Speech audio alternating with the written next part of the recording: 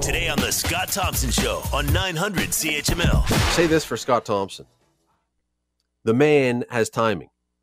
Anybody who booked this week and last week for vacation has got timing.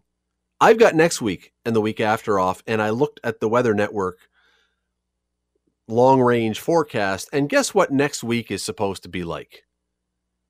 We may see a return of Noah and his ark next week, according to the early long-range forecast. Scott Thompson, vastly better timing than me. Hope he has a good vacation. Bottom of this hour, we are going to be chatting about cannabis, and I'll tell you why we're chatting about cannabis. Because there is a new report, a new thing in a pro-cannabis magazine suggesting Canada may have legalized the stuff before we had studied it sufficiently. And now those of you who are users in this country are basically guinea pigs in an experiment to find out what happens when people use it. That may be an overstatement, but that's what they're saying. We're going to talk about whether that in fact is true and what does that mean for you if you are a smoker. I'd love to know how the Scott Thompson / Scott Radley show sounds when you're totally high on cannabis. But you know what? We'll wait for another day for that one. Like, is it like playing the Pink Floyd, The Dark Side of the Moon backwards, listening to the show when you're high? I don't know.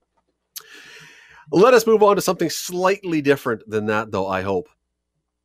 Let me tell you, just before we get into this, what we know right now about what's going to happen with school in the fall. There you go. Got it? Yeah. No, we don't know much. There are various options the government has laid out that we may be doing. They're saying that different school boards can do different things depending on their situations, but we don't have a whole lot that's concrete right now. And I'm not entirely sure this is the government's fault, only because we still don't know what's going to be happening. So making concrete decisions on what the situation is going to be like with COVID, very, very difficult.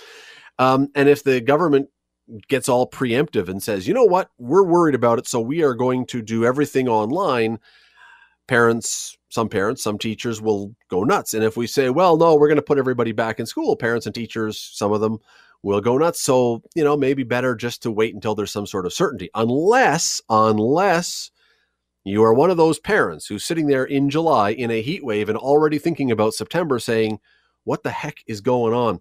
Rachel Huot with the Ontario Parent Action Network joins me now. Rachel, thanks for doing this today. Thanks for having me. We're in July. As I said, it's 1,000,000 degrees outside. People's shoes are melting on the pavement and not exactly thinking about school kind of weather.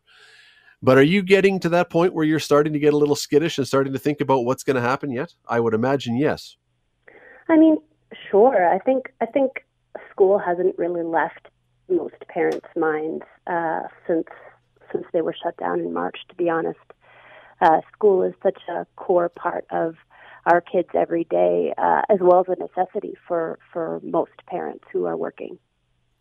Do you have kids that are in school right now? I do. I have, they're not in school right now, but I have 2 school-age kids. And that's what I mean, yes. Yes, and a preschool child. So what, with those who were in school, in as much as they were in school, because it was very complicated, what was yours? What was their experience in the time between the lockdown starting and the school year officially ending? I think it was rough. I think education workers tried their best without much in the way of support to prioritize connecting with their kids in whatever ways children and parents could. But the fact is that it really required quite intensive support from parents. Yes, it's a matter of, do you have not just a device in your home, but when you've got 2 kids, that means, and I also use a computer for work, that you need access to a device for each person in your family. You need somebody sitting there with the child, able to support the child through academic work, which I know I struggle with. So I think you saw education workers trying their best and valuing connecting with children, but kids and parents alike really struggling to support kids through that homeschooling. And anecdotally, is that what you heard from other parents as well? Were you getting a similar point of view from a lot of other people that it was a real struggle? Absolutely. I think the predominant feeling from parents in all kinds of situations, whether you were at home with multiple children, or you were at home trying to work, or you were an essential or frontline worker going out to work, that it was a real struggle to properly support children. Do you get the sense that there was any difference in the experience between elementary students and high school students, simply because high school students theoretically, you would hope, would be more capable of doing a little more independent work at the time and the availability that they have? Yeah, I mean, for this one, I'd probably say my connections are primarily with parents of kids in elementary school. My oldest is 12. So I have a little bit of a sense of the work being done more independently at that age. But I think the struggles are also different as kids get older, and it doesn't make it easier. The struggles change. So let us, and I apologize to anybody who does not want to think about Labor Day and September yet because they're enjoying the weather, but bear with us.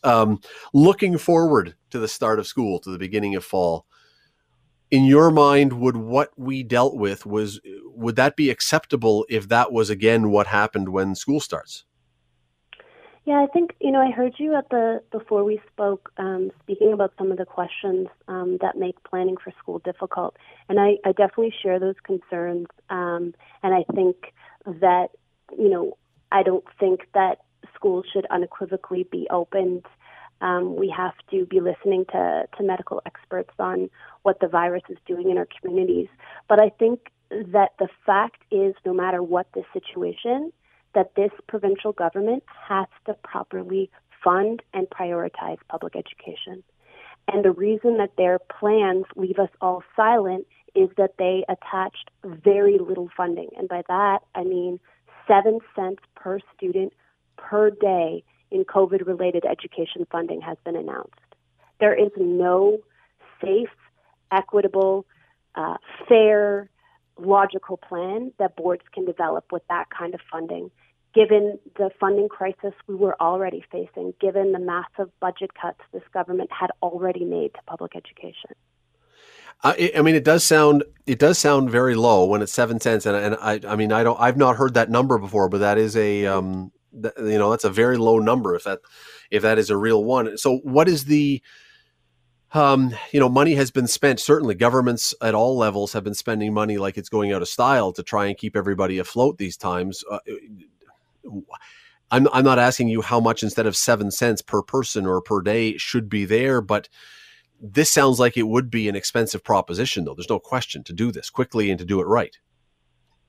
Absolutely. I think that it will require, and it does require, a major investment in education to be able to open safely. So I think that would mean repurposing space, opening up schools that have been closed in order to meet guidelines around really small class sizes of 15, for example, the education minister cites. And I know that my kid who's in grade 6 has been in classes of more than 30 for the past 3 years because there's no class caps. So really seriously pushing the idea of opening up space so that kids can go to school with smaller class sizes, hiring more support workers. There are nowhere near enough caretaking staff to deeply clean schools. Honestly, it's a joke to parents to say that there's sufficient caretaking for those caretakers to be able to do things like clean high-touch surfaces. Like, not going to happen. We have schools that are in really seriously bad condition where things like ventilation come up that, those needs are magnified when you're talking about the COVID virus, and that's somewhere that this government needs to be putting money. And I think we really see the priorities of a government when they refuse to put money into public education. And I think that, we're watching so much reopen, yet so little consideration be put into not just schools, but also daycare. The government's reopening plans for daycares a few weeks ago were a total disaster. And then also, kids come from families, as we know, and they come from communities. Why is the Premier resisting calls for paid sick days? Like, parents are going to send their kids and going to need to send their kids to school sick if they cannot access paid sick days.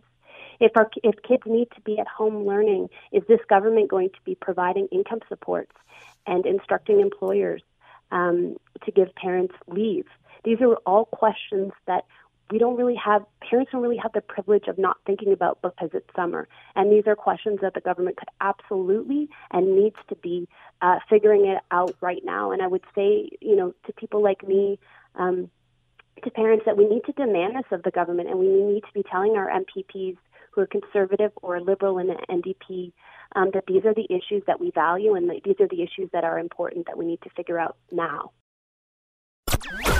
You're listening to the Scott Thompson Show podcast on 900 CHML. What about the uncertainty, though, on this? And I say that because, okay, so we make plans then to have close schools or create new space or whatever, and then September rolls around and we discover that, well, that's still not safe enough because there's a second wave or something, and so now we must do everything online again.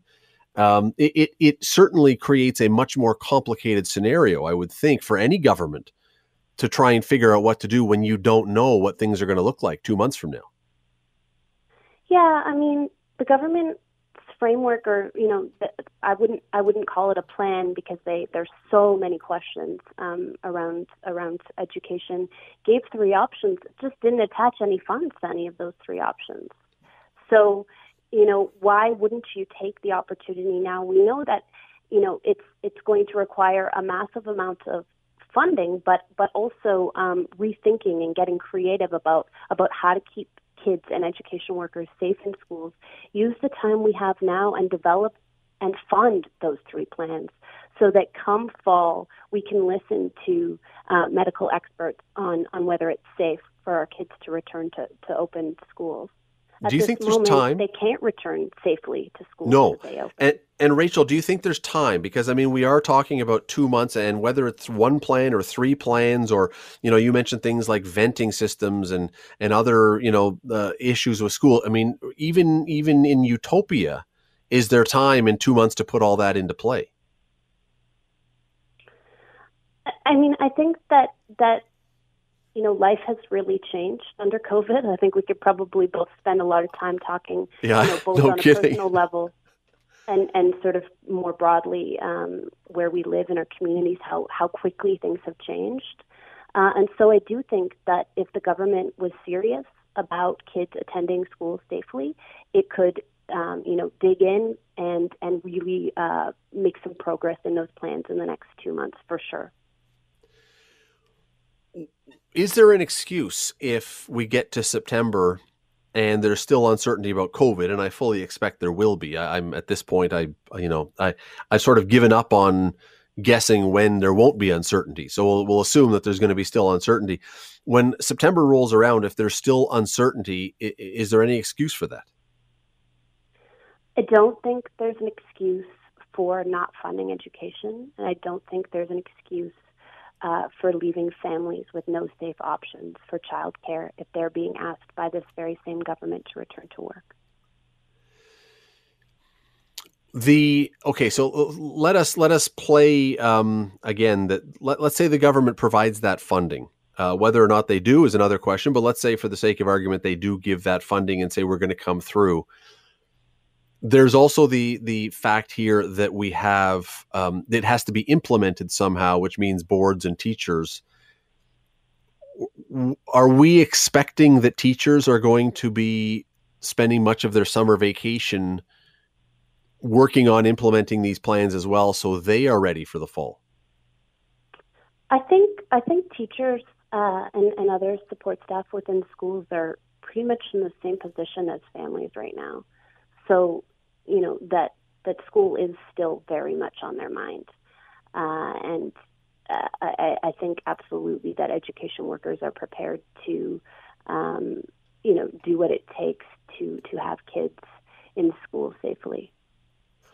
Let me back up to something else, because I know that kids were technically in school from March until the end of June, technically. And as you said off the top, some people talked about that it was a great experience and it worked fine for them, and other people it was a real challenge. I get the sense that more were in the latter category, which means that students may have lost a quarter or a third of their year realistically. As a parent, as someone who's got young kids, and they're not in high school yet, but that doesn't matter. I mean, they're still getting to that point. What do we do to try and catch them up on the stuff that they missed, the foundational stuff that they missed, while also in the fall trying to get them the curriculum they're supposed to be learning? How do you double up? I mean, I think the most important thing that we need to look at and take into account is how our kids are doing. And kids have had really different experiences of the pandemic based on the situation that their families were in. And I think we need to really look at the full well-being of students when they attend school. So that would include things like increasing supports that are available, mental health supports to children, class sizes so that education workers and teachers can actually pay attention to kids, and expanding and strengthening food programs that are offered in some schools. Every school should have a free food program so that kids and parents know that the kids are fed when they attend school. The board should be given money to hire public health nurses so that some of the pandemic management that schools are going to be expected to do can actually happen done by a public health nurse. And then I think in terms of the academics, I do think the kids are going to be okay. And one thing that was really clear to me when I was trying to help my kids learn was that I'm not a teacher, and I need those skill sets that teachers have to catch our kids up. It is not a simple one. There is absolutely no question about this one, and we will see what ends up getting done by this and where we are in the fall when school starts again. Rachel Huot with the Ontario Parent Action Network. Thanks so much for taking the time today. Appreciate it. Thank you so much. And here's the thing. The question I asked at the end there about what do we do with the kids who lost a chunk of their school year, talked to a number of teachers, and they're very frank. When it was determined that when school basically shut down and went online in March, especially for high school kids, your grades on that day, I think it was March 13, were locked in. You could choose to not do anything further, and those were the grades that you would get. Many students did nothing else, which means that when they come back in September, those who really did the work and committed themselves and those who didn't do anything after that are in two different groups. So a grade 11 student is not the same as another grade 11 student. They're just not even the same thing. And so how are you going to teach a grade 11 class or grade 10 or grade 9 or grade whatever when a number of your students are where they should be and a bunch of others are far, far behind, and you're teaching all of them together? You're going to frustrate the ones who are ready to move on, or you're going to frustrate the ones who are way behind and now don't have a clue what you're talking about. This is a massively complicated issue that, frankly, I don't certainly have an answer to. And I don't know that anybody has an answer to it, except that we all admit that it's very complicated and nobody has an answer to it. Well, there you go. Nobody has an answer. What's the answer? Nobody knows. We just go in a circle. But there has to be an answer at some point. The Scott Thompson Show, weekdays from noon to 3 on 900 CHML.